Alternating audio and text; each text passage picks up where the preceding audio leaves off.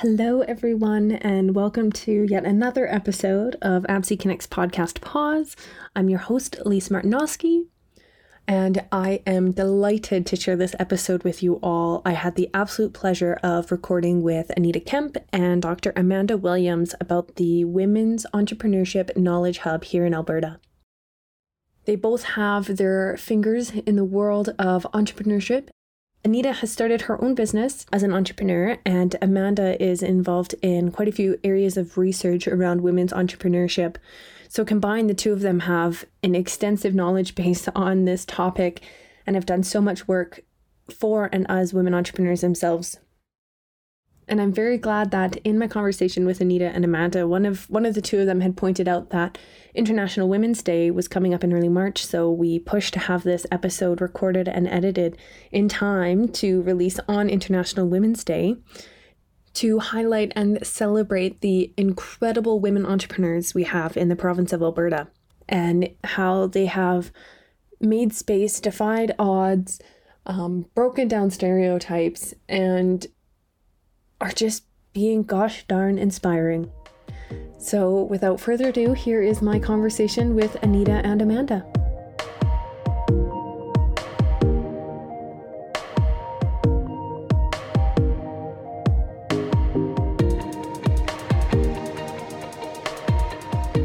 Okay, well, wonderful. Thank you for being here and chatting with me this morning. It's a nice early morning I know, Amanda, you're on reading week right now, which is nice. It's glorious. I get to hear myself talk in another way since I'm not in front of a classroom. It's fabulous. It's almost like I would go through withdrawal if I didn't get to record myself and hear my voice at least once this week. I knew you needed that. I just knew it. There you go. Thank you. Thank you for, looking out for me. Oh yeah, I'm here filling that void for you. Well, thanks both of you for being here. We're going to chat about the Women Entrepreneurship Knowledge Hub, and we have Amanda and Anita joining us. So I'll let you introduce yourselves and who are you? What do you do? Sounds good. Go. You start, Anita, please. Okay. Yeah. So hi, I'm Anita Kemp. I'm Alberta's program lead for the Women Entrepreneurship Knowledge Hub. I would introduce myself by describing myself as an entrepreneur and a lifelong learner, and both of which I didn't discover really until I was in my 40s. So when I quit the corporate world of finance and finished my master's degree and started a business. That's me in a nutshell right now. Wonderful. Nice. So I am, Dr. Amanda Williams, but please call me Amanda. I'm an assistant professor in the School of Communication Studies at Mount Royal University. I've been a key faculty member involved with the Women's Entrepreneurship Knowledge Hub, the Alberta Hub, for the last 2 years. And in the context of what we're talking about today, I'm also a member of the Global Entrepreneurship Monitor, which is GEM, that's what it's shortened to, the Canada team, and a research fellow for the Centre for Innovation Studies. And why I bring that up is I've been working with their data set for the last 4 years, publishing reports on things like the state of youth entrepreneurship in both Canada and Western Canada, and looked a little bit more deeply at the state of entrepreneurship in both Alberta and nationally. So, and the kinds of reports that I've worked on are available on the thesis website. So just www.thecis.ca.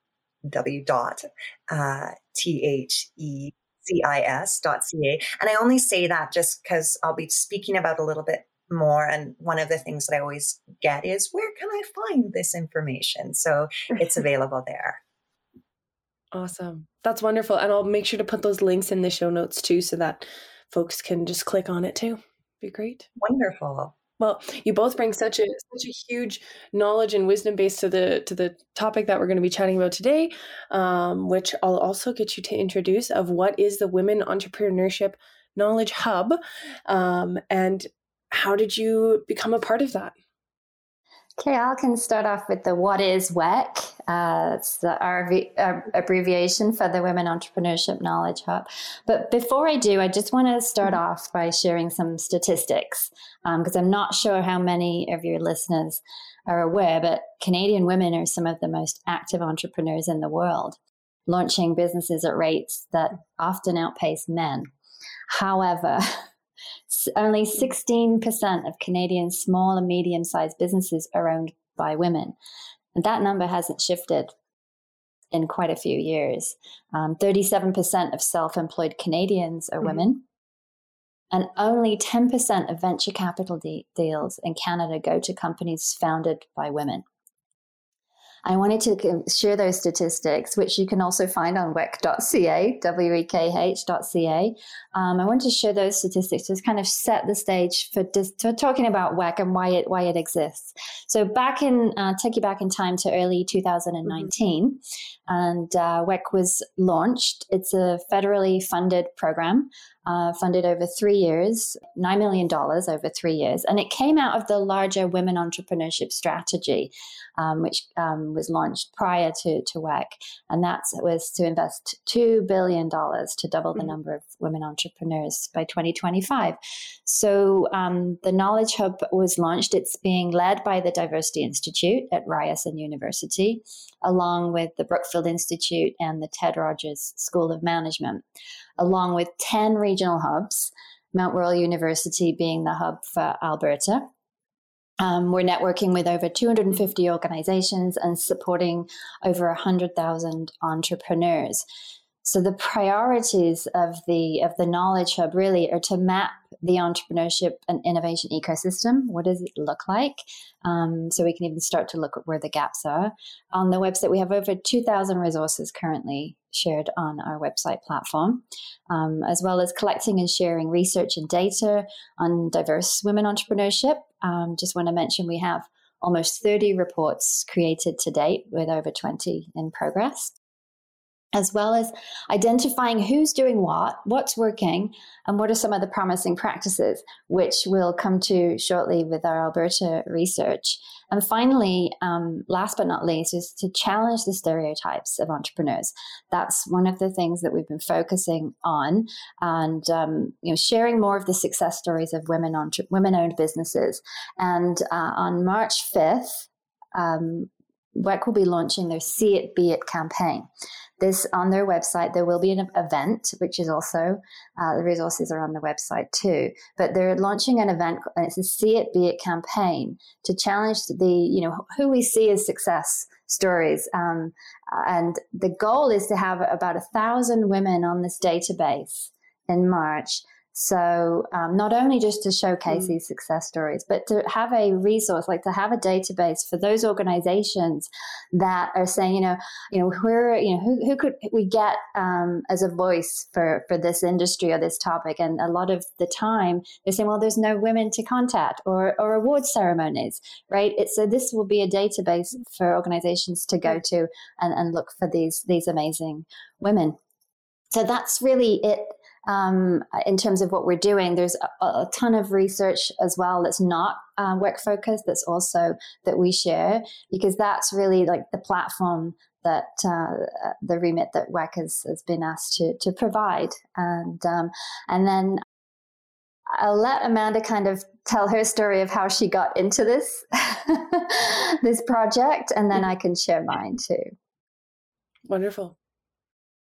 Yeah, Anita has done a great job in sort of summarizing what WECH does. And I think another important part of it was we did not have the information we needed. Policymakers did not have the information they needed at their fingertips to make good decisions. So much of this is to help develop, a current catchphrase, evidence-based policy making, but to actually have up-to-date information on what's going on and what challenges we might meet as we try to double those rates by 2025, where those barriers exist. And I was quite lucky. I was sort of in the right place at the right time. I was invited to the launch event because our dean at the time, Dr. Elizabeth Evans, was unable to attend.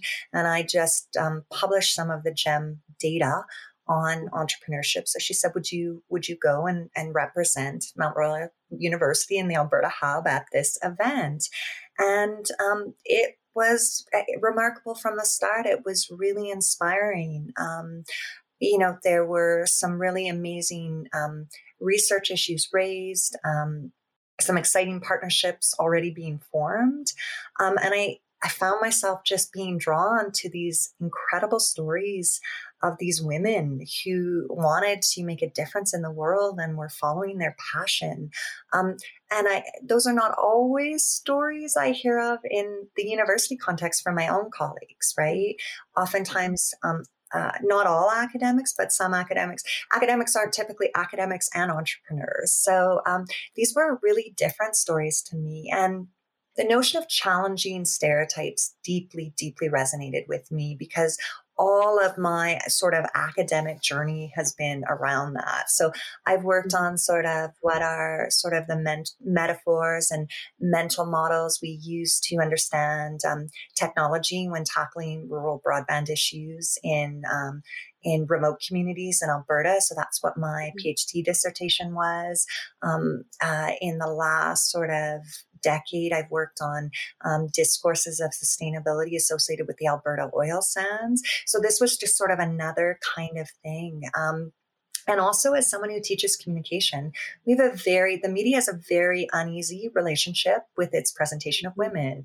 We tend to see objectification of both women and marginalized groups in very precise sort of ways. So a great deal of what I teach,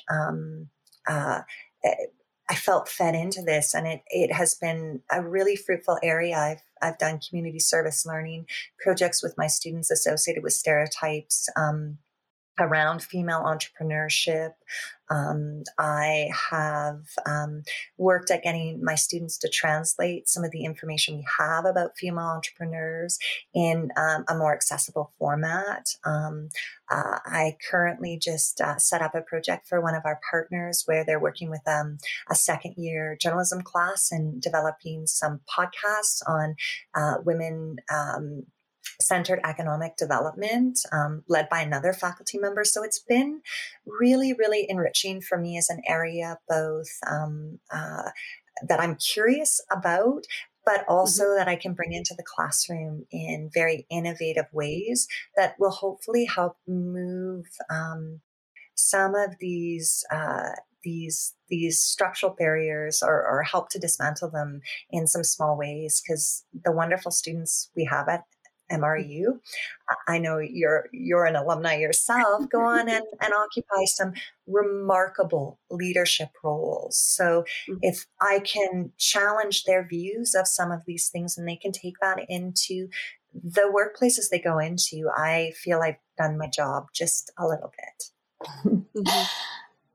Yeah, I got into this gig because I was an entrepreneur and I was invited through my work with women entrepreneurs in my own business. I was invited to help facilitate the launch event, and it was, being able to meet people like Amanda and Dr. Elizabeth Evans and work with them and create this event. Because of my own passion for working with entrepreneurs as a professional coach. And having studied entrepreneurship in my master's degree, it was I just jumped at the opportunity for the launch event, and then was invited to lead the programming at the hub in Alberta. And really, and to sum up our purpose, it's to build a community of practice in Alberta that's more inclusive and supportive to women entrepreneurs. That's why we're passionate about doing it. Incredible. I love it. Just makes me so happy to know that this organization has been created and is working to advocate for women entrepreneurs. When you were sharing all the statistics, I was like, wow, those are really low. Like I don't know what I would have thought the statistics were, but I definitely was surprised by them. So yeah, very, very much needed in our province of Alberta right now. Yeah, and just to add to that, you said you were just saying like you were surprised about the statistics, and that was those statistics. If they could shift that number from 16%, if they could shift it to, like by 10%, that could add annually $50 billion to the GDP, right? So just if people want to know, like, what's the impact? What is the impact of shifting it just a little bit? And the fact it hasn't, in 2011, that number was 15.6%. So the dial hasn't shifted. So there is a need for this. Yeah, exactly. And the fact that it hasn't shifted at all, not even that it's only at 16%, but that it hasn't moved since 2011, that's huge. Like, that was 10 years ago. Wow. That was 10 years ago already. Holy Dinah. So I know, Amanda, you had mentioned the research that you've done. And so today we're going to be shedding some light on that research that you've done, the techniques of them, and the stories that have emerged from the data. Because the information we get can tell such a rich story, whether quantitative or qualitative data. So I'll pass the mic back over to the two of you to share some of those stories, what the techniques look like, and what's come from them. Well, I mean, you did a great job mentioning that there are two ways to really get to the root of some of what's going on, qualitative and quantitative. And I have the great privilege, for instance, of working in both those spaces. So, for instance, the Global Entrepreneurship Monitor data that I mentioned, GEM, is, one of the few really strong baseline studies of entrepreneurship done that's also comparative in nature, that really aims to come up with some very trend-based data on what's going on with entrepreneurship. And, they have a really inclusive definition of entrepreneurship. It's any attempt at a new business or new venture creation, such as self-employment, the expansion of an existing business by an individual, a team of individuals, or even an established business. They do work that talks about early entrepreneurship, so under 3.5 years versus sort of over that, so becoming an established entrepreneur. These studies have been going on for 22 years. Canada's participated in almost most of those years. There was a small gap where we did not participate. And right now so when they started 22 years ago, they collected data from 10 economies. So they don't refer to them as countries anymore, but economies. And now last year they collected data from 115 on all continents across the world. So again, we often do as well see a tendency to look at entrepreneurship just from, a North American or a European lens. But what makes, for instance, the GEM reports really interesting is they collect, highly relevant and current data directly from individual entrepreneurs. They provide sort of a unique, a look at that, and you can compare it globally. So I can say, okay, what's Canada's rate and what's Argentina's? And there's some really fascinating work that emerges that way. But they also allow us to dig a bit deeper, for instance, as a member of the national team, around what's going on in our national context. And, we want to know, how do Canadians feel about entrepreneurship? And again, the story there is we actually rank quite high in terms of the status. We see it as a good job. We think the media covers it quite favorably. We have positive attitudes towards it. And some countries don't. Some might say, hey, the media does a good job, but it's lower status, right? So that is a very national sort of culture of entrepreneurship. We can see sort of how entrepreneurs themselves feel about their skills and assess them. We can look at demographics. And again, for me, some of the most interesting work in the context of Canada in general is we're great at starting businesses, but not necessarily maintaining them. So we actually have quite strong data that consistently shows, we don't have a startup problem, but we do have a scale-up problem. So that's a huge part of it. Alberta always stands out as a really unique space and place for entrepreneurship. And for women entrepreneurs, we have a very rich and unique population in terms of women wanting to be in the entrepreneurial space, but they don't necessarily have the supports. The data shows that they don't necessarily have the supports to continue that. And another thing that always stands out when I look at the GEM data is sort of the higher rates of fear of failure that women express, and Canadians in general, we're a bit more hesitant. Even though we feel great about entrepreneurship, we do feel like we could fail at it, and this doesn't make us feel entirely comfortable. But we see women seeing opportunities, having good, decent networks, but not rating themselves nearly close as high in their skills and abilities as their male counterparts. And, for me, that's just some of those deep structural issues associated with how we empower male versus female in terms of the leadership roles we offer. And also just the work we do even in K-12 in establishing that entrepreneurial mindset, not through a gendered or a gender biased lens. And I mean, it's great news. Like, young women are more active in the entrepreneurial space. Like, that 18 to 34-year-old demographic is driving entrepreneurship in Alberta. We also see that there's very different needs, right? We have women entrepreneurs who are really happy being sole entrepreneurs and not expanding their workforce. And those women will have very different needs and policy solutions that should be geared towards them than, say, those women seeking sort of more of that high growth. So, more than 20 employees in the next 5 to 10 years. So again, what this sort of technique allows us to do is really make some very specific statements about what's going on, how it's changing, where it's not changing, what our good news story is in Canada, and where our policy supports could and should be different. And again, I do find that policymakers love quantitative data, but as Anita will speak, the work that we've been doing a little bit more in our hub is more qualitative oriented. And for me, that's nearer and dearer to my heart, because I think that gets right at some of the dynamics that are going on that will never be captured in that wide trend data. Yeah, that's amazing. So that was a lot about sort of GEM and the techniques used there, but it just helps contextualize, the need for different kinds of work to answer different kinds of questions and to provide rich and detailed insights that can teach us what questions to ask and where we go next. And I could listen to Amanda for hours on this stuff. She articulates it so well.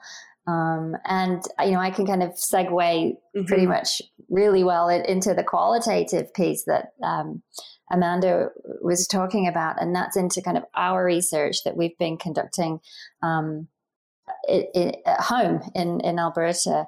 And what we were doing, we took this GEM data, we kind of took the Stats Canada data and we took the GEM data, and then how do we dig deeper? How do we look at it more closely? And we wanted to answer questions like, what's working for women entrepreneurs in Alberta? Like, what could we improve? What could be improved? And what are some of the potential challenges and opportunities that might lie ahead? And, for us, more importantly, how might existing Alberta solutions, things that are going on right now, be scaled, right, across Canada to, build that social, financial, and entrepreneurial capital for women?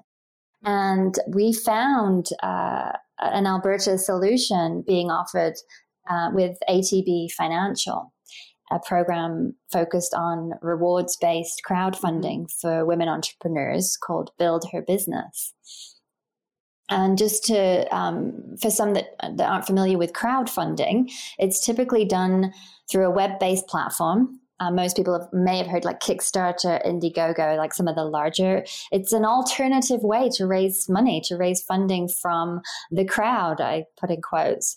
It's a social network of people looking to support organizations, and the funding can be in different forms, but we focus on the rewards base that in exchange for the funding, the crowd would receive a reward of some kind of product or a service. This is a multi-billion-dollar funding space. globally in the reward space and charity based crowdfunding. So, we wanted to kind of look deeper at that, and we realized that there was research being done in this crowdfunding space to show that women were outperforming men in their campaigns. They were raising more money than for their businesses than men. And so we had this research and we had this program with these participants that were going through the program in Alberta. And so we took some of the existing research that was saying, what are some of the factors that are attributing to this success? And we found that some of the reports were saying that women were better at setting measured targets in their campaigns and achieving them and sometimes exceeding them. Women's capacity to tell a story, the storytelling capacities, telling the story of their business. The traditional business language just really didn't seem to be cutting it on the crowdfunding space. And finally, that perception, and I want to make sure, the perception that women are more trustworthy. So those were kind of some of the factors we were seeing in the research, and ATB Financial were kind enough to allow us to interview some of their participants and the amazing women who volunteered. I'm just going to jump into the recording here. For all of our listeners, Anita's audio started cutting out when we were recording this part of the episode. So Amanda is going to jump in and fill in those blanks. Those areas, right? The idea there that women are, for instance, better at setting the measured targets, their capacity to storytell tends to be stronger in that media, and then that perception of women being more trustworthy and authentic. I just want to make sure that that's clear. Mm-hmm. And then I think there's one thing too, there's some really interesting research around what they, again, it's very jargony, but activist choice homophily. So the idea that we like to support people that are like us, right? So in this case, women are attracted to supporting other women and to supporting women-centered businesses. And so there's that notion that, you are attracted to a specific group because they are like you, right? So keep going. Sorry, Anita. Yeah. I wanted to make sure those things were caught because they are so, it is a bit of a paradox in the literature because we often hear access to finance is an issue. Women don't succeed as much as men in this space, but this is a little piece of the puzzle where it's different. And these were the explanations that were offered in the data to sort of help understand that a little bit more. Mm-hmm. Yeah, I'll pick up from there that we were given the opportunity to interview a number of the past participants of the Build Her Business program to test out these findings that Amanda just described and to tackle our own research questions and to validate that idea that crowdfunding may be helping to change the gender dynamics of business financing. And I am now going to hand it back over to Amanda to talk about the findings that came out of these interviews, these rich stories, the lived experience of these women, and why we chose this qualitative approach.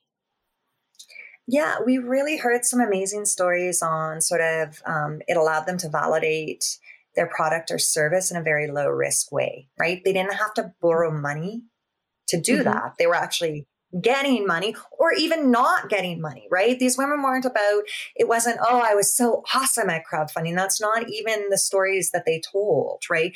It was about the experiences associated with putting their idea out there and getting that feedback about whether they stay the course, whether they pivot. We heard stories of this strong sense of community between the female participants. So like getting together to offer co-rewards with each other, collaborating on things, and even just asking each other questions and like supporting each other, saying like, I'm not feeling good about how this is going right now. Like, just knowing that there were other people kind of this notion of a cohort-based program really, really emerged there. Having a supported program, so where you had that was sort of scaffolded, so ATB providing kind of the support and, very clear directives, very clear timelines, very, strong direction around what that looked like. And again, for me, what I was really excited about was just that, innovation there happened in ways that I might not have expected. So again, the women talked about how it changed their entire process of doing their business, that they carried with them. It made them better at understanding social, for instance, and the need for social, or the need to delegate using social so that you could keep up with the day-to-day demands of their business. The need to be good at sort of accounting and knowing where your money is and where it's going and what you want, getting better at telling your story, and forcing yourself to think about what that story looks like in a clear, digestible way. And we also saw a lot of validation with the existing literature around the beauty of the medium, right, for storytelling. And this is the one thing I'm always a little anxious, because I teach about technology and I see the good and the bad. And I'm more of a, have you thought of the negatives? But in this case, right, this is a medium where being visual, telling your story, being authentic, doing those things makes a difference, because people see through, the business plan 101. That's not exciting for potential contributors. So it was really exciting to see how that emerged, and just the relationship they built with their crowd. So we did see some disruption in sort of funding business ventures. But again, some things for me that I saw that really stood out, that also, I shouldn't say concerned me necessarily, but some of the identity making discourses they were advancing were ones that are broad and societally driven. It's sort of like the idea that, female entrepreneurs need to do it all. They need to have it all figured out before they are deemed successful. That real anxiety associated with asking for money, the challenges of what it means when you delegate and how you work through that and ask for support. The view that side gigs are not of value, right? Those were some of the broader discourses that I think that circulate out there in society about entrepreneurship and female entrepreneurship that often work at cross purposes. And I saw the women sort of repeating those sorts of things. And it just reminded me of the need to sort of challenge and reformulate some of those stories. And we also saw, the love of an organization to say, look at technology. It's democratizing this space. It's awesome that way. We never, and again, the women are in a different space. So did I expect them to talk about the space of democratization? Not necessarily, but that's certainly emerged in many of our organizational interviews. So we spoke to both female participants and those that ran the program. And it concerns me, because I feel like sometimes these programs almost become a quick fix for saying, look at what we're doing for women. We're doing some awesome stuff. But when you think about crowdfunding, you're downloading additional labor on the women themselves, right? There's a lot of work that they have to do in terms of managing. So it's yet another role they have to fulfill. It actually takes the pressure off banks in giving capital and addressing their systematic biases associated with why they don't perhaps sometimes give loans to women.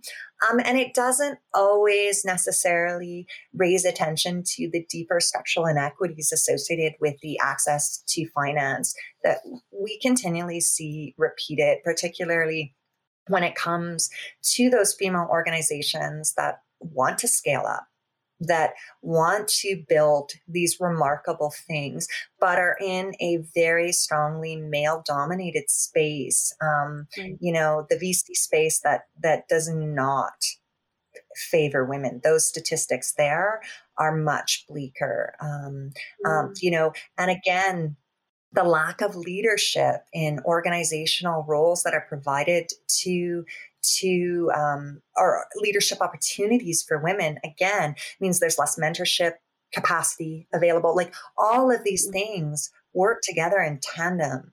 So again, I loved the program. I loved the way the women supported themselves, the fact that they didn't focus on the money they made, but rather the lessons they learned and the relationships they built with each other and their crowd. But I also always worry a little bit because I think it maybe lets financial institutions and those who are not really continuously examining their gender biases off the hook. A little bit. And especially because, crowdfunding is a small piece of that picture. It's not going to scale up those larger, those 20 plus organizations and those, really medium-sized businesses. It's not going to happen in the crowdfunding space. So I don't know. Did I miss anything, Anita? Please jump in at any time. No, I think you did a wonderful job of taking us through the story, our beginning, middle, and end. And what, and the other missing piece for us is, where are these women now? Right? They have this knowledge, they have this increased confidence, they have their community, they have a tool for raising money, one tool to raise money. Where are they now in their business? So that's, kind of a more of a longitudinal approach that would be a great kind of next step in research, in this space. And like Amanda said, it's maybe, it's not the one solution to increase that 10% access to venture capital, but it's definitely a solution that has worked for these women.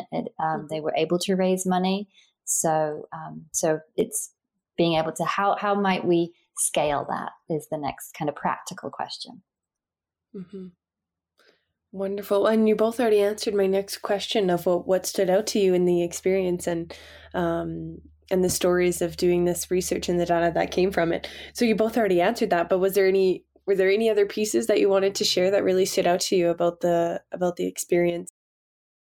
Again, to me, it's inspiring. It's a very different. I often have done research with like policymakers because my professional experience is as an analyst. Like I worked for the federal government. I worked internationally for the United Nations. I'm often interested in sort of that policy perspective. One of my go-to places, of course, is to speak to policymakers themselves, or even organizational leaders in sort of the not-for-profit or the business space or that policy space. But I just loved hearing the stories of these women, and it just reminded me that with passion, resiliency, perseverance, and just a desire to do good, you can change the world. And their courage was really admirable to me, because I do feel in universities we're a little protected sometimes, like it's a sheltered environment, which is beautiful for learning and for growing, and students need that environment. They really, really do, to learn and experiment in a low risk way. But it's so refreshing to see these women out here and just their desire to want to help and support each other.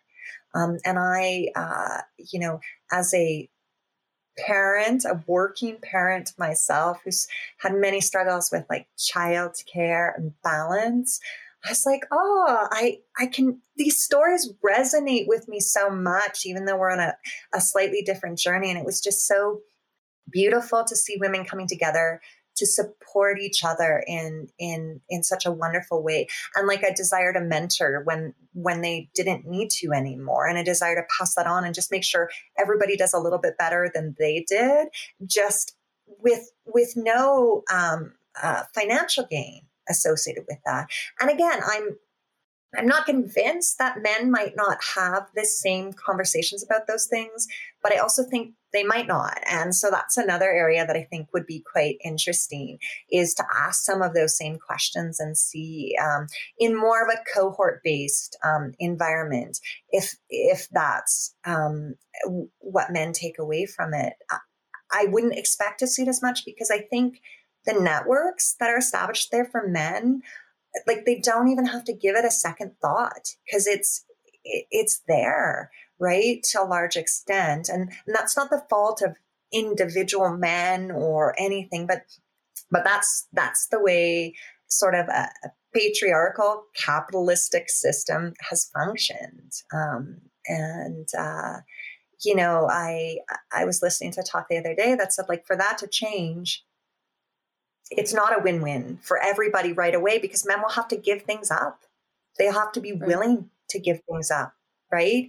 But they should be willing to do that, because in the end, the benefits and the diversity of views and the diversity we add to that space will be worth it.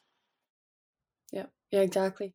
Going back to your question of, you know, what kind of stood out for us as personally, for me, because I'm an entrepreneur myself, you know, I came at it like listening to these stories of these women. It resonates with me. And also for my, as a coach, as a professional coach, working with women that are transitioning in through their careers or into side hustles or into entrepreneurship, it's, you know, these stories weren't new for me. I was applying a different lens as a researcher. But at the same time, I've listened to many of these conversations, and there is definitely, they're unique in their stories, but there's a thread that runs through them that we're just trying to kind of pull out that thread and be able to show it in our research, and so that people can see this and see the need to continue with the research. It was just, you know, this was one study with, you know, and qualitative studies, as we've learned about, like, they're definitely more challenging to share because they are stories. And, you know, we did go into them with a very kind of a data focused, laser focused approach, believe me. But at the same time, you know, what really stood out for me was the willingness for these women to share their stories, their willingness to share the stories. Yeah. And I see that at the events we attend, and that, like, it's just the honesty and just the sort of laying it out there to share and relate is so refreshing to me, because it's not always what I find in the environment that I'm always in with my colleagues, and that's no disrespect to the amazing people I work with at MRU, but and it's a different sphere of activity, so but very inspirational. Yeah, and I've noticed the thread throughout of the storytelling. You've both have mentioned it quite a few times, of the women wanting to share their stories and connect with each other on a deeper level. And yeah, it's just very inspiring and very nice that there's an environment to do that. So I'm again, Anita, you brought us back to time, and I was like, oh yeah, geez, we're already at our ending here. So I'll pose my last question to the two of you before we sign off. And that is, I've somewhat changed it since I had sent it to you both, but so there's one of two ways you could go with it. One is, if you could go back in time and talk to yourself before you started this journey with the Women Entrepreneurship Knowledge Hub, what knowledge, words of wisdom, advice, encouragement would you give yourself? Or if there was somebody out there, a women entrepreneur who's starting out or scaling up or something like that, what advice would you give to them? Well, Anita, do you want to go first, or? Yeah, I'm just thinking, who do I want to talk to, myself or the women, or maybe both. I think, you know, the words of wisdom I would have given myself before taking on my role with WEC, was to just, bring your entrepreneurship. Bring your entrepreneurship mindset into this space. I was delving into a very kind of heavily academic world that's looking at entrepreneurship. And so I would have, even though I probably have done in hindsight, but I would just have emphasized that is to keep what you know and bring that into the space. And then just for other women that are considering starting a business, it really, actually we had an event yesterday, so I want to steal a quote we had an event yesterday for Indigenous women entrepreneurs in Alberta. And there was some pretty successful women entrepreneurs on the panel. And one of them had said, her advice was, don't wait for success to reach out to people. Don't wait for success to connect with others. And that was Nicole Matos from Rivet Management. So I want to give her the quote. Yeah, and it resonates so much with what we found in our own work, and that the women weren't waiting for that. And as a result, the partnerships and the support they developed from that was truly remarkable. And for me, I'm always reminded when I take in and take on a project like this that I just need to be patient and I need to stay curious, right?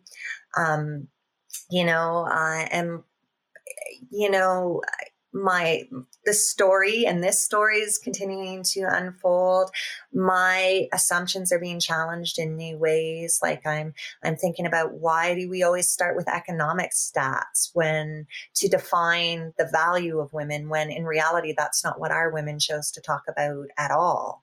Right. So I'm just continually, it's like a big jigsaw puzzle as I put these pieces together, where I don't quite know the totality of the story, but each event and thing that I attend and information that I take in helps that become a little bit clearer. And I'm also reminded that where I am now won't be maybe where I am in 5 years. And I might look back and think, man, Amanda, you were very naive when you wrote about this in this way. But that's also okay, because that actually shows I'm doing my job. If I do the research and I know what I'm going to find, and then in 5 years my findings don't change, it's probably not a very good research project to some extent for me, particularly when you're doing qualitative work. Some of the trend data is very revealing with lack of changes, but for some of the deeper work, like what we did in our project, that shouldn't be the case. And the way I come to it should change. Mm-hmm. Incredible. What great words of wisdom from the both of you. And such a wonderful conversation just all together. Thank you so much for sharing about the Women Entrepreneurship Knowledge Hub and your experience in research in that and the stories that came from it. I am leaving this conversation very inspired by everything that you both shared. So thank you again so much for being open and sharing your stories. Thank you. Thanks for inviting us and for all the work that you're doing and the sharing of these stories, because it's important work too, and it's a different audience, and it's exciting. So thank you for allowing us the opportunity to connect with you. Mm-hmm. Yes. Thank you. Yes, and what Amanda just said. Yeah, it's and I know this, like for ABSI Connect, the social innovation space in Alberta, actually WEC, we are quite involved in that space, and there is definitely a strong connection, and it's a very welcoming space, and definitely a needed space in our province. Well, we encourage folks within your network to reach out to us to talk about research projects and things and ways we can support them as well, because, that's part of me staying curious. We're always open to facilitating some of those partnerships as well within MRU with community partners, because there's some really amazing synergies that can happen. Yeah, and Amanda, you mentioned earlier that the whole idea of the economic perspective. There is a social thread that links through the data, through the stories. There's definitely, it's not just about raising the GDP. It's not just about having equality, right? It's about the social impact of more women succeeding in business. Yeah, definitely. Well, I've kept you 7 minutes over our time, so hopefully I'm not keeping you from other meetings. It's happened to me yesterday too. The conversations have just been so good that we've been going over time, which is A-okay with me as long as my guests aren't needing to be places. Okay, well, wonderful. Thank you both again. Have a wonderful rest of your Thursday, almost the weekend. Thank you. Take care. Bye. Thank you. You as well. We'll chat soon.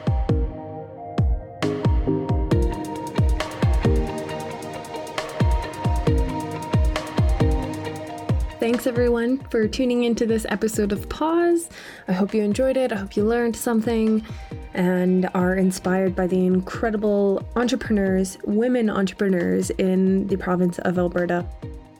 In the spirit of reconciliation, I'd like to acknowledge that the homes we live in and the places that all three of us were sitting in to record this podcast episode are situated on lands that were until relatively recently used and cared for exclusively by Indigenous peoples. We acknowledge the past, present, and future generations of First Nations, Métis, and Inuit who have traditionally gathered in and cared for our land. As always, I would love to hear what you thought of the episode, so please let me know in the comments on your favorite listening platform. Shoot me an email, send me a DM on Instagram. Any and all of the above is awesome. I hope you all have a fabulous rest of your day, afternoon, evening, weekend, wherever you're at listening to this episode. Have a good one.